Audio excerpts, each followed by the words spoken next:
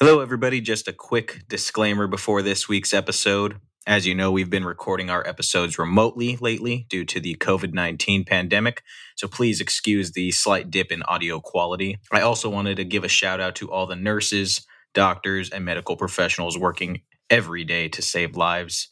Y'all are the real heroes, and we love you. And now, here's the show. From the beautiful city of West Hollywood, we bring you Film Forward, the official podcast of the Los Angeles Diversity Film Festival.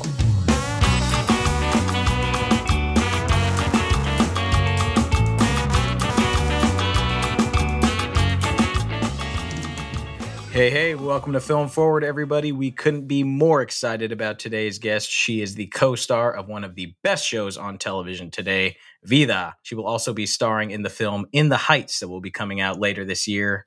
Our guest is none other than Melissa Pereda. Melissa, how are you doing today? I'm good. Thank you for having me on your show, on your podcast. This is awesome. Thanks for making it, from the comfort of your living room or bedroom, wherever you are.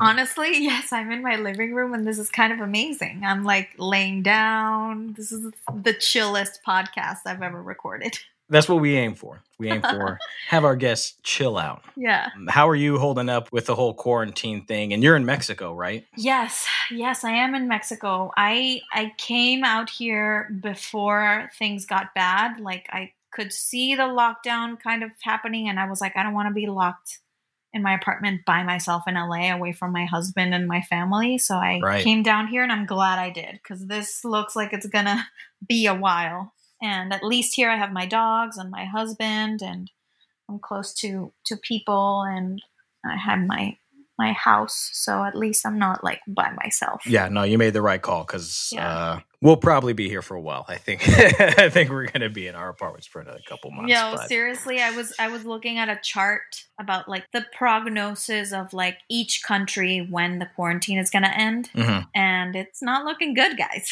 Yeah. It's not looking good. So I think it's better for all of us if we think that it's not until 2021 that things are going to get back to normal. Right. That way, if they do before, like some people are thinking fall, but like if you shoot for 2021, then at least it'll be a nice surprise if we get to like come out before that. Exactly. Why don't they just say next year is like 2020? Forget, we'll just spend the rest of this year doing whatever, and then we'll just call next year a do-over. It's 2020. Again. I agree. I 100% think it should be 2020.2. Yeah. It's like, this is crazy. But there are some bright sides to the quarantining. One of which is, if you guys haven't seen it, if our listeners have not seen it, you guys can check out the amazing show Vida, which is about to kick off its third and final season. Is this going to be the final season? Yes, it is the final season. Oh my gosh. Keep it short and sweet. That's right. Well, it's smart. It's better to, have 3 incredible seasons than do what a lot of shows do, is have 3 or 4 incredible seasons and then 3 or 4 not so incredible seasons. Yeah. I mean, it's a bittersweet feeling because we do all feel like there was more story to tell. But you know what? I believe that everything just is perfect and that everything happens as it should. So I do feel proud of the 3 seasons that we got to make. The 3rd season will air on the app or in the channel April 26th, Sunday, April 26th. So right now, actually, if you go on the Starz app, you can watch the entire 1st season for free. Boom. Which is a kind of cool virtual gift that Starz did for everyone that's in quarantine right now. That's amazing.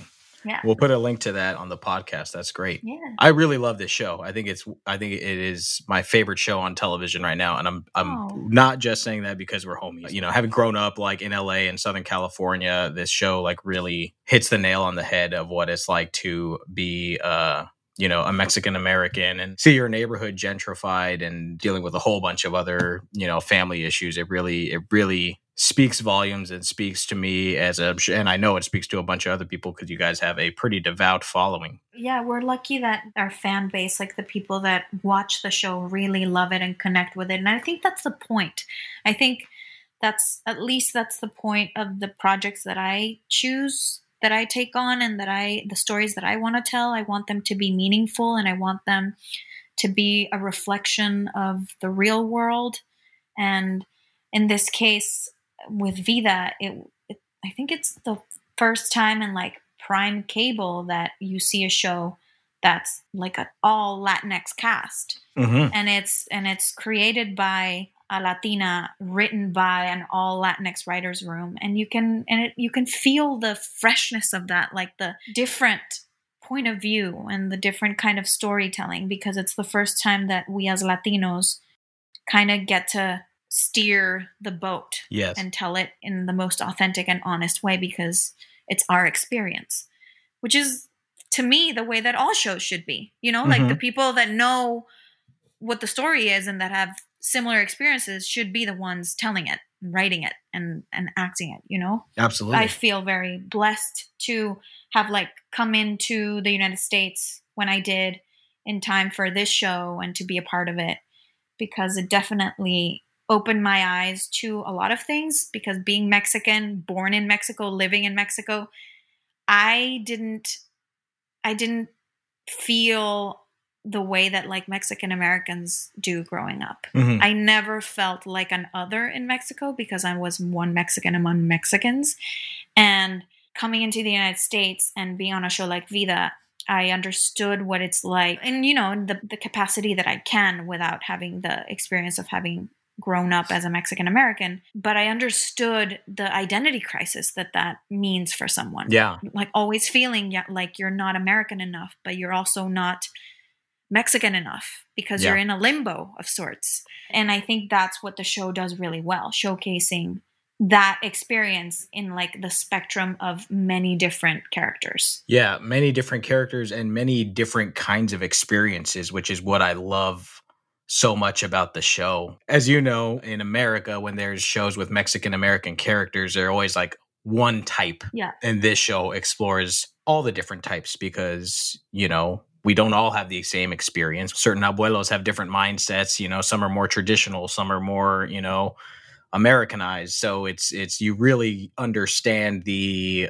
melting pot of culture within a culture, and I think the show portrays that beautifully. Yeah, it goes into a lot of different things about the Latinx community, a lot of different issues within the community, like the generational gaps, the way that like millennials and Gen X's and like the younger people live differently and have assimilated more to the dominant culture than like maybe older generations that are trying to preserve the language and the rituals and the traditions and everything. So it's just fascinating to get to see that on television, but also in a show that, yes, it's colored and sewn in a way that's very Latinx, but it's a universal story. It's an immigrant story. It's a story that everyone can relate to, whether you're Latinx or not. Right. That's the beauty of it. In the specificity, you find the universal messages. Absolutely. For those who have not seen it, can you give the audience just a little brief description of what the show is about and who you play in the show, Lynn? Yeah, of course. Vida means life in Spanish. That's the title of our show. And it's also the name of a character in the show, and the mother that passes away at the beginning. So the show begins with two sisters, two second-generation Mexican-American sisters that grew up in East LA. I play the younger of the sisters, Lynn, and they have to return to LA when their mom passes away. Vidalia is her name. And basically these two sisters are polar opposites. Emma, the older one, is a very career-oriented woman. She's queer, and she kind of ran away from home to make something for herself. And she's a self-made woman. She is very successful and pretty much a by-the-book type A kind of person. And Lynn, the character that I play, is a party girl that kind of goes with the flow and has different phases of her life, pretty much very immature when you meet her, living off of her boyfriends and just like refusing to work. And all women can relate to being that woman at some point in our lives. I know I was like that when I was in college and high school. So they come back home and they discover that their mom was actually married to a woman and hadn't told them. And that the revelation of that secret shocks them, and now they have to share the inheritance with the wife. And it basically unravels a series of events and the drama about coming back home and not being welcome and feeling like intruders in their own home, and the community that kind of like moved on without them now sees them as outsiders. And lots of drama, but like lots of comedy too. And it's a very sexy show. And there's, all the drama of like the old flames that come back into their lives. And basically it's just a story of like family and how messy it can be when you're like linked by blood, but in reality you're strangers. And you have to kind of relearn to get along if you want the family to like succeed. And we're in the 3rd season now. So that's how you meet them. If you haven't seen it, you have a lot of catching up to do. There's a lot that happens in seasons 1 and 2, and season 3 is coming up, and it's going to be the most colorful. There's a lot of like big events that happen in season 3, and it's very funny. I think it's the funniest season yet. Nice. And it's exciting. It's exciting. There's no drama like family drama. Right. That is true. Mm-hmm. That is true. What's really fun for me, seeing you play Lynn. It's funny you said that we worked together, you and I, last year for a couple months, and watching you play Lynn after that, I was like, oh my gosh, this is so not Melissa. Like hats off for an incredible performance. Cause like, I know you, it's like super independent, very mature, badass, like down for anything, really like incredible hard worker, which is, at least in the first 2 seasons, not Lynn. Yeah. So how did you kind of start to tackle this character when you were given this role? And, what's it like playing a character like that for multiple years now? It's super fun. I love playing such a flawed woman. Lynn on paper is very unlikable. And I think I love a challenge of seeing a character that on paper feels so unlikable and like trying to make them likable for the audience. Mm-hmm. And Lynn just felt so close to me in so many ways because I know a lot of women that are like Lynn, and I grew up with a lot of women that are like Lynn. I know a lot of guys that are like Lynn too. Right? Well, I feel like she's very relatable. Yeah. And it just didn't feel too hard. I always, when I'm creating a character, I always first find what we have in common. So I am the oldest sister of 4, all girls. So I know the sister relationship. I know the sister dynamic, but I've always been the older sister. So it was super exciting for me to get to explore being the youngest sister. And so me having 3 younger sisters, I immediately started like drawing from their personalities first. And then I went back to like my college years and I started remembering what I was like then. And honestly, it kind of made me feel a little disgusted with myself during that exploration. Honestly. Right, yeah. Honestly, because I just think back on like my college years and I'm like, how did my mom not just like disconnect her phone and like move to another country and just like, like how does she still love me after how I was in college? Just like, taking everything for granted, living in New York, like just using her credit card every day. I would like eat out. I would go shopping whenever I wanted. I was not taking school seriously at all. I was partying all the time. And I was just like, when I went back on my phone, like on my archives, and I looked at like videos that I had recorded of my phone when I moved into my apartment and just listening to myself speak, I was like gagging. I was like, how was I a real human being? This is gross. So, I had been Lynn at one point. Right. And I just like went right back to that. And then, we have such great writers on the show. The show is so well written that also makes it easier on the actors. you kind of have all the material right in front of you. Yeah. And, it's just easy to fill in the little holes in the character with other things that you want to do to enrich the character. But when you have such good writing, it really makes our jobs easy. The writing is really good, and they have written these. You said it yourself, like Lynn is not the only character who's got a lot of flaws. A lot of the main characters have a lot of flaws, but you fall in love with all of them. Yeah. And including, I fall in love with Lynn just because, like, as irresponsible as she can be, she's such an optimist. She's got a lot of love in her heart, and she's got good intentions. She just was never taught, and she never gave herself the opportunity to find a purpose in life. When someone from a very young age is told that their value is due to like one trait that they have. And, this happens a lot to women. We're taught that we need to be polite, that we need to not be too loud, that we need to look pretty, that we need to like put makeup on and like dress nicely. And, all these things that like kind of like put us in a box.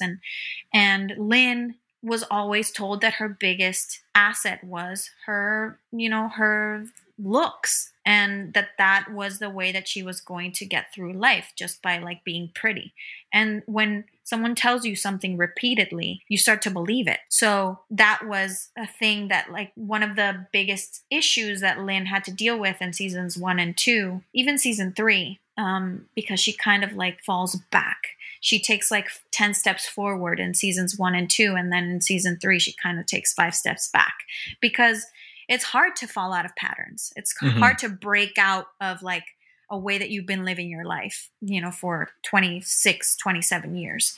So that's what I think makes Lynn so relatable and lovable, because everyone can relate to that. To being told that you have to live your life a certain way otherwise, or that you're not smart enough, or that you're not good at that, you should stick to that. And it's hard when you don't have the support of people telling you like, no, you can actually do this, or you are good enough, or you are smart enough. So that's Lynn's journey that she has to like discover. She has to like discover that she's actually good at other things, that she doesn't have to rely on her looks to be in a relationship and to survive and to, get credit cards from the man that she's currently with to live, that she actually has other strengths that she can use. Absolutely. Talk to us a little bit about the, working on a show for 3+ years as you have with this one. Can you talk to the audience a little bit about, creating a family and what that's like for people who we say haven't done a feature or haven't done a show before? What's the family dynamic that's created like on set with your cast, with your crew, with your writers? I think everything always trickles down from the top. I think you need to have good leadership and good people at the top of any project for that to happen. On Vida and in the Heights, we became so close. Like these people, the cast and the crew and the producers and everyone that was involved has become like my second family, because I think that was the intent from the people at the top from the beginning, because it doesn't happen all the time. It hasn't happened to me in all the projects that I do, because I feel like a lot of it relies on the heads. Right. And if you have good people at the top and they have that like instinct of we're all in this together, it's teamwork, it's collaboration, and they make you feel like this is yours too. Mm-hmm. You're not an employee. You are creating this. Like you are as valuable a piece to this puzzle as everyone else, and that just creates an environment that feels like you're not working, like you're lucky enough to get to go and play and have fun every day and like get paid for it and tell a story and create magic together. And it motivates you to put your best foot forward every single day also when you're on a set like that. Yeah, it really does. I feel very lucky because when I moved to LA, Vida was my first job, and the people on that show that I've gotten to know and love and admire and work with for the past 3 years are like my closest friends now. They like went to my wedding. They're my family forever. And now that the show is about to end, we still are very aware that this is not the end for us. You know, like we talk every day. We have like house parties on the app and have like FaceTime chats with all of us, because it's a beautiful thing when you make connections with people that you shared such a like a beautiful experience with, because no one else knows what that was like but you. Mm-hmm. So it's like it's like your little secret that just like is a huge connection that is there forever. Absolutely. But everyone has to want to be a family. You know, I worked a lot in Mexico and in soap operas and in TV shows and in movies, and I never had anything like this. I had things, and I still, like, my closest friends in Mexico are my theater friends, are the people that I did theater with. And I don't know why that is. It just so happened that those are the people, maybe because we spent a lot of time together rehearsing. We had long runs. I don't know what it is, but you kind of choose the family. Absolutely. And you also have to be lucky to get to work with nice people, good people. Because, you know, not everyone is good people in this industry. Definitely not. Yeah. Definitely not. But it seems like everybody is on that show. And I'll tell you, it shows up on screen. You can really, you could really feel the love, and you can feel the collaboration and the artistic integrity with each episode that you watch. So, you know, congrats to you and the entire team on creating a very special series. Season 3 premiere of Vida is Sunday, April 26th on Starz. As Melissa mentioned, if you sign up for Starz right now, you can catch season 1 for free. Yep. Season 1 and 2 are there right now, and the show is bingeable as hell. And I know all you got nothing to do. You're sitting at home, so check it out. All right, we'll be right back with more with Melissa Barrera talking about In the Heights. Stay tuned. More to come on Film Forward.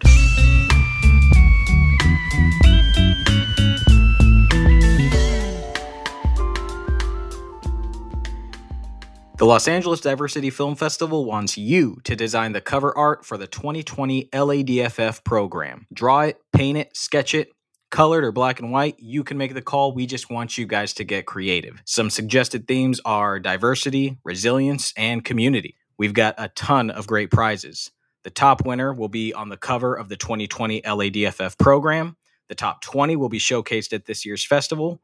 We got free VIP festival passes, featured guest spots on this year's podcast, Film Forward, swag bags, merch, and much more. For more information and submission details, visit ladff.com/contest.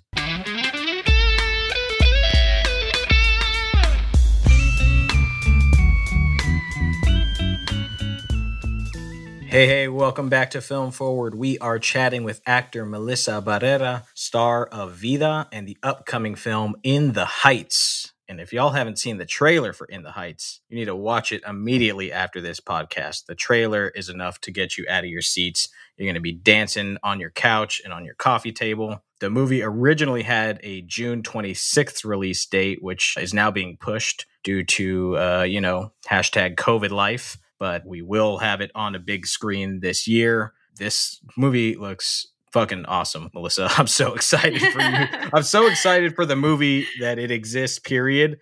And like seeing you in the trailer, just like, oh, it's awesome. It's just cool to see a buddy up there kicking ass in this epic. Thank you. I'm so excited for it too. I don't know if like y'all are excited or if like we, the cast, are more excited about it, because we are not over it still. Like it was such a magical summer that we spent shooting that in New York, that it felt like a dream.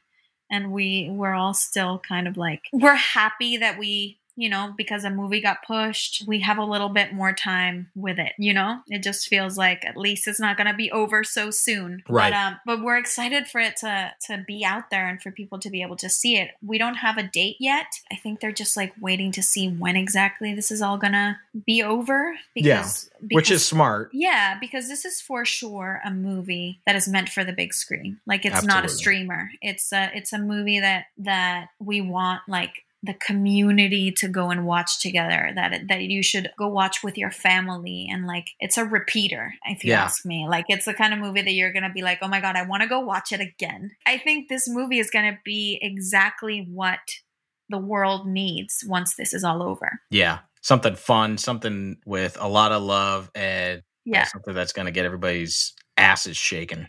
Yeah. If we can, let's go back, take us to like the beginning when you booked this film. You know, Lin-Manuel Miranda produced based off of his play. Yeah. Like just a huge project. What's going through your head when you nailed this? Honestly, I think I like blacked out for a second when I got that call. It was so, I couldn't tell if I was dreaming or if it was real life. He called me, so he FaceTimed me. Whoa, no way. Yeah, he FaceTimed me to tell me the news, and I was just so shocked when he popped up on my screen that I think that like this happened. You know, I was like, what's happening? It was a long process, a long audition process. Like from the time that I sent my first self-tape in August of 2017 to when I booked the role in January of 2019, it was like almost a year and a half. Wow. So it was a long process. A lot of waiting and like not knowing and thinking that like they're not going to call me again, and then they did, and they switched me from one role to another. They couldn't place me. They were like, let's try her in this role and let's try her in this role, and I was just like freaking out because I didn't think that was a good sign at all. I was like, they can't see me clearly in anything, like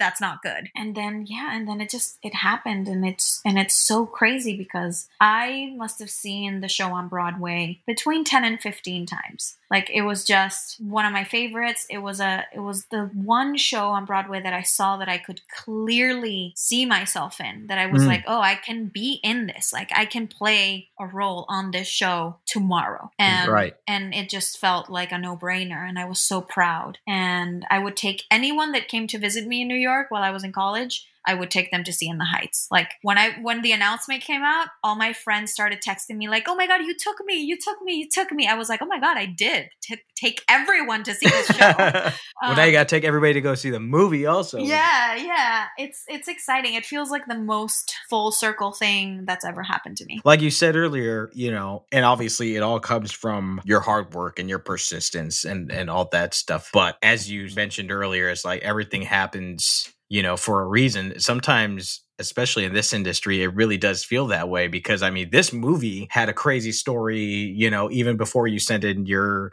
tape in 2017, like it was going to be made, 6 or 7 years ago. Yeah. And then it got shelved and, you know, it moved production companies a couple times and it's just, you know, had a crazy story and a crazy life of its own. And, you know, glad it did. And now and if it hadn't, you know, if it had been made 8 years ago, I wouldn't have been in it. Yeah, for sure. It's crazy. Everything everything works out perfectly. Everything is as it should be in this universe and in the industry. If you work your ass off like you have. You have to work. Obviously, you have to work really hard. You have to prepare yourself and you have to be ready for when the opportunities knock on your door, because it wouldn't be fair to say that it's not a little bit of good luck. Oh, for sure it is, yeah. Because there is a little bit of that. But then it's not all luck, because you have to be ready for when those opportunities come knocking, and you have to like be sure enough that you can walk through that door and like make an impression and nail whatever it is that you want. And I had been, you know, since I was in high school, I've been manifesting the things that I want in life with my career, because my mom always taught me to, if you want something, like ask for it. It's this saying, al que no habla, Dios no lo oye. Like if you don't speak, God won't listen to you, right? Won't hear you, or like the universe or whatever you believe in, you know, like the higher power. Like if you don't tell the universe what you want, it's not gonna know. And I believe in that fully, because my entire life has worked like that. My entire career has worked like that. I've always kind of been lucky enough to leap instead of walk, because I'm very impatient, and I'm very stubborn. And I also just I'm very hungry all the time. Like I'm always looking for what's next. And sometimes that can be a bad thing. But up until now, it's worked out for me, because a lot of people have told me like, oh, there's no way that you're going to get that. And then maybe it's also a thing that I like proving people wrong. I don't know what it is, but a lot of things that like motivate me have led me to make the calls and take the risks that I have in my life that have led me to the best opportunities in my life. So I used to pray to be Vanessa in the Heights when I was in high school. And when I was in college, and I wasn't allowed, in the first year of college, I wasn't allowed to audition for any of like the in-house productions. I would go and audition for the Broadway open calls, the non-equity open calls, because obviously I wasn't equity. And I would go to the In the Heights open calls all the time. Like every time that they had one, I would be there. And I would be there at like 6 a.m. As soon as the doors opened, I would like write myself on the list, be there with like 200, 300 other girls, sing 8 bars, which is like maybe 15 seconds of a song or less. And that was it.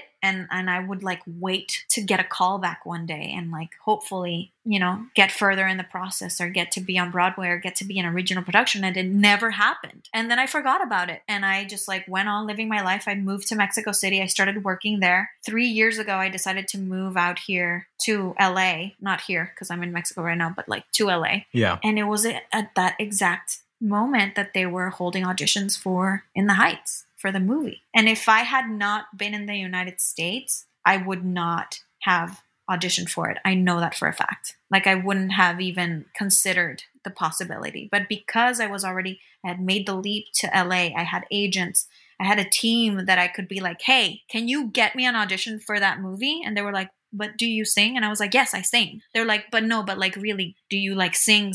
And I was like, yes, I went to school for musical theater. Yes, I can sing. Can you please just like get me an audition? And they couldn't because, you know, I didn't have any credits. Right. So that was even before I shot the first season of Vida. So I just got a self-tape request and I had to send a video. And that was like, you know, how it started. But like, it's crazy how things work out. It's just an amazing, amazing story. One of the first like celebrities I ever met, this was like before I worked in the industry, I was in high school, was Harry Shearer, who's, you know, a writer and, you know, he does like a bunch of voices on The Simpsons and stuff. Mm-hmm. I'm not Jewish, but I like snuck into a synagogue to like watch him speak and I got his autograph after. And I said, Mr. Shearer, do you have any advice for, you know, an aspiring filmmaker or writer? And his advice that he gave me has been the most truthful advice that anybody has ever told me since. This was, I don't know, like 15, 16 years ago. He said, talent is good, luck is better, and nothing beats sheer brute persistence. Mm-hmm. And that those are the most true words anybody has ever said to me about working in this industry. And your story is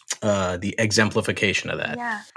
My roommate from New York that also was my roommate in LA, Lorena, she's also an actress. And she said something to me along those lines once because she attended this workshop, masterclass kind of thing in New York with some Broadway actors. And this actor told her that the only reason that he had booked a role on Broadway was because he showed up. Because he's an African-American man. They were not looking for an African-American man. And they told him, like, they don't want to see you because they're not looking for your type. But he was like, I'm going to go anyway. Right. And he went and he booked it. So a lot of the times people are going to tell you you're not right for something or that you shouldn't send that email or that you shouldn't knock on that door. But honestly, I say if you feel it in your gut, just go for it. Go for it. The worst that happens is you get a no, which is like you're going to get a bunch of those anyway. So. No, but you already have it. Like if you don't even try, you already have the no. Why don't you look for the yes? That's what my mom always says to me. She's like, you already have the no. Go for the yes. Your mom is a smart woman. She is. She really is. Let's talk about, I mean, just from the trailer alone, you could see some epic dance sequences. Can you talk to us a little bit about the choreography process? Like, what was your guys' rehearsal process like for these dance numbers? Oh my God. It was intense. There are a lot of big dance numbers in the movie, and it was hard. It was 10 weeks of rehearsal. Within those 10 weeks, we, divided between numbers, and some of them were like singing and the pre-records in the studio and all that. But like, I think for the big salsa number, that's the club, which is the number that I had to dance in. I was having panic attacks every day because it was so hard. No, I swear. I was actually shocked because for the audition process, they never auditioned us for dance. Interesting. It wasn't a part of the audition process at all. So when I saw how much dance was actually going to be a part of the movie, I was like, how? I was shocked because I was like, what if I have 2 left feet? Like, what if I just can't move? And you cast me as this girl that's supposed to be the best salsa dancer in the club. And and that pressure, like I put a lot of pressure on myself because I'm a perfectionist and because I'm an overachiever. And just my mom made me that way because I've always been that way in school, everything. And that sometimes can like fuck you up because I was exerting so much pressure on myself to learn this number, which is so hard because it's partner dancing and it's super fast and it's New York salsa and it's like 100 dancers on the dance floor. I have the best salsa dancers in all of the United States beside me and I have to look like I know what the fuck I'm doing. And it was just horrible. Like at one point I like went into the bathroom and I cried for 15 minutes in the middle of a rehearsal because I was like, I'm not going to get this. And that felt like a failure to me.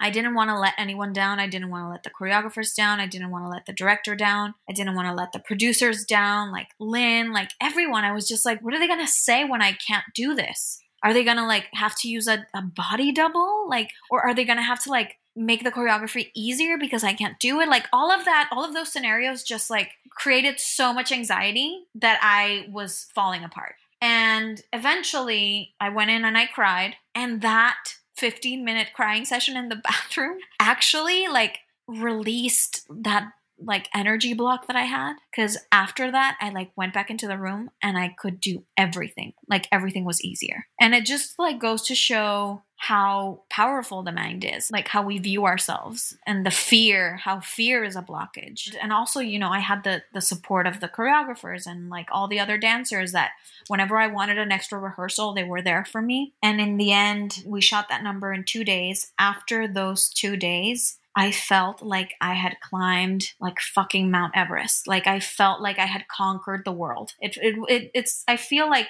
besides like my wedding day and the day that I got the call for In the Heights that I had gotten the part, that day is like one of the best days of my life. That's a crazy story. Yeah. I mean, sometimes you just got to cry it out. Sometimes that makes all of the difference, is just to get out. Like you said, sometimes it's fear, and that's what, you know. Let it out, talk it out in whatever way, you know. Sometimes you just need to vent. You need to scream into a pillow. You need to cry, whatever it is. But it does help. It is. Yeah. You can't keep things inside. And I learned that day. I was like, oh man, I've been like stressing so much that I felt like I was like a tree trunk, like I couldn't move, you know. And then after that, it just, everything kind of flowed, and it was awesome. But you mentioned that there's a lot of dancing, and yes, there is a lot of dancing. There's I don't even know how many like epic dance numbers in the movie. A lot of like Latin styles of dance, which is so beautiful.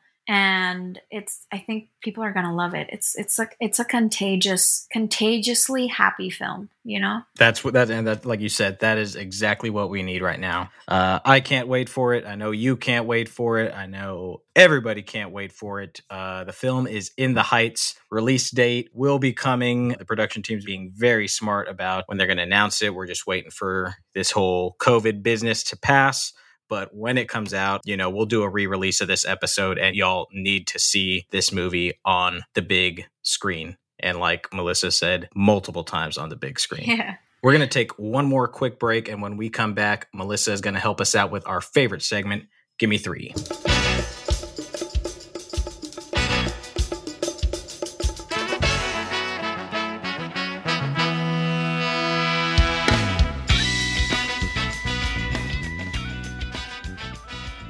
What's up, everybody? Here's another edition of Cinephile News. News for all you cinephiles out there. Legendary Japanese filmmaker Nobuhiko Obayashi died at the age of 82 from cancer this week. His final film, Labyrinth of Cinema, was originally set for release in Japan on the day of his death, but that was pushed back because of the worldwide pandemic. Obayashi has more than 40 movies on his resume. One of his most popular films is 1977's House, which I highly recommend checking out. R.I.P. Obayashi. And just 2 months after Parasite made Hollywood history by becoming the first foreign language film to win Best Picture at the Academy Awards, Bong Joon-ho's masterpiece is available to stream on Hulu. In response, sheltered jerkface David II posted this on his Twitter. It's not in English. Nobody wants to watch a movie that they literally have to read to understand what's going on. Sound is such a huge part of movies, and it being in a different language is so weird. Hulu responded by saying this. If you don't want to read subtitles, you can always learn Korean. Hulu, we agree. Also, David II, I checked out your Twitter, and your grammar and spelling is terrible. So a little reading might do you some good, buddy.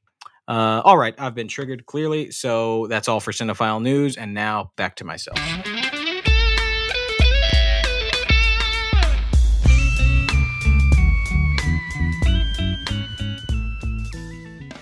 All right, we're back on Film Forward here with actor, superstar, and friend Melissa Barrera. She is going to help us out with our favorite segment, Gimme 3. Melissa, are you ready? I am ready. Okay, let's get your first one. So, first one is one of my all-time favorite movies. It is a French-Canadian film by director Denis Villeneuve. It's Incendies. And I love this movie so much because it was a play, actually, in Mexico City. And it was very successful, and I heard about it first as a play, and then I realized that there was a movie, and I saw it, and it's just one of those movies that has twists at every turn and just keeps you on the edge of your seat, and you never expect the way that it unravels. And it's genius, and it's brilliant. It's from 2010. It's been around for a while, but I feel like a lot of people don't know about it, so if in case you haven't watched it, go and watch it. It's really, really great. I discovered it late. A lot of people are familiar with Denis, more recent work like Blade Runner 2049, and he did Arrival and stuff like that. So I think it was after I saw Arrival that I discovered this movie, and I was like, whoa, isn't it genius? It really is. It's so good. I think it's my favorite film that he's done by a long shot. Excellent first choice. Okay, my second choice. I recently discovered this movie. It's not that old. I think it's from last year or the year before. It's called Border. Do you know it? Oh yeah. Oh my God. So I watched it recently and it blew my mind. You want to talk about twists and turns? Yes, this movie. Exactly. And it just you don't think it can get crazier, and it gets crazier and crazier. It's like, you don't know. I don't even know what to say about it without spoiling it. It's one you want to tread lightly on because like you did probably, I went into this movie knowing nothing about it, and I was happy that I did, because the colder you go into it, the better. Yes, agreed. And the director is Ali Abbasi. It's a Swedish film, just, warning that it's not in English, but it's amazing. It's super crazy. And you just don't know. I think it was in the middle of the film where the first big revelation happens that I was like, wait, what? Yeah. What? I was like, what have I been watching? And then it just kept going, and I was like, oh my God, this is amazing. It's brilliant. I want to make a movie like this one day. Yeah, it's mind-blowing. It's mind-blowing multiple times. It'll blow your mind, and then you thought your mind has been blown, and then it'll blow it again. Yes, it just keeps blowing it over and over. It's amazing. I love it. You're 2 for 2 so far, so don't let me down on the third one. Okay, all right. And this is a TV rec. So my third Gimme 3 is a TV show called Quicksand. I don't know if you know it. This one I don't know, actually. It's a Swedish TV show. Okay, cool. I just love watching TV from other countries. I think there's so much good content out there. Mm-hmm. I discovered this show on Netflix. I forget if someone recommended it or just Netflix popped it up on my main screen, and I just clicked on it, and I think I watched it all in a day or two. Wow. It's insane. It's like a true crime type of thing, but I don't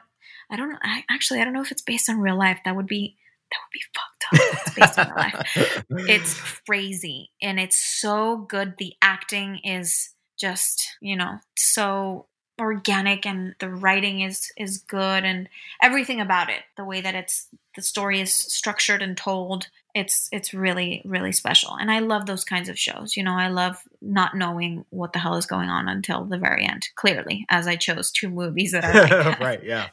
I'll be completely honest. I have not explored a lot of television outside of the United States. So I think maybe this will be my break. I love foreign films. I devour foreign films, so I don't know why I haven't. And especially now with streaming platforms like Netflix and Amazon Prime is like way easier to get access to them. So I'm gonna dive into this. I will let you know what I think. Yeah, you should. Yeah, it's a good one. Cool. It's a good show. All right, those are an excellent 3, Melissa. Incendies, Border, and the TV show Quicksand. Melissa, thank you so much for doing this show. Thanks for being here remotely. Thank you. I'm glad we got to do this. Yes, me too. Season 3 premiere of Vida is Sunday, April 26th on Starz. Season 1 is available for free right now on the Starz app, and you're going to love it so much that you're going to stick around for season 2 and 3. I know it, and we will keep you in the loop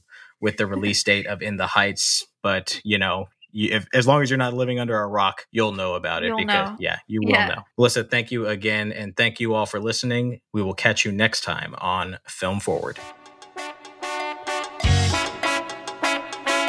Our recording engineer and mixer is Anselm Kennedy. The podcast is produced by Anselm, Sonia Maru, and yours truly. Thanks for joining us on Film Forward, and you'll hear us next time.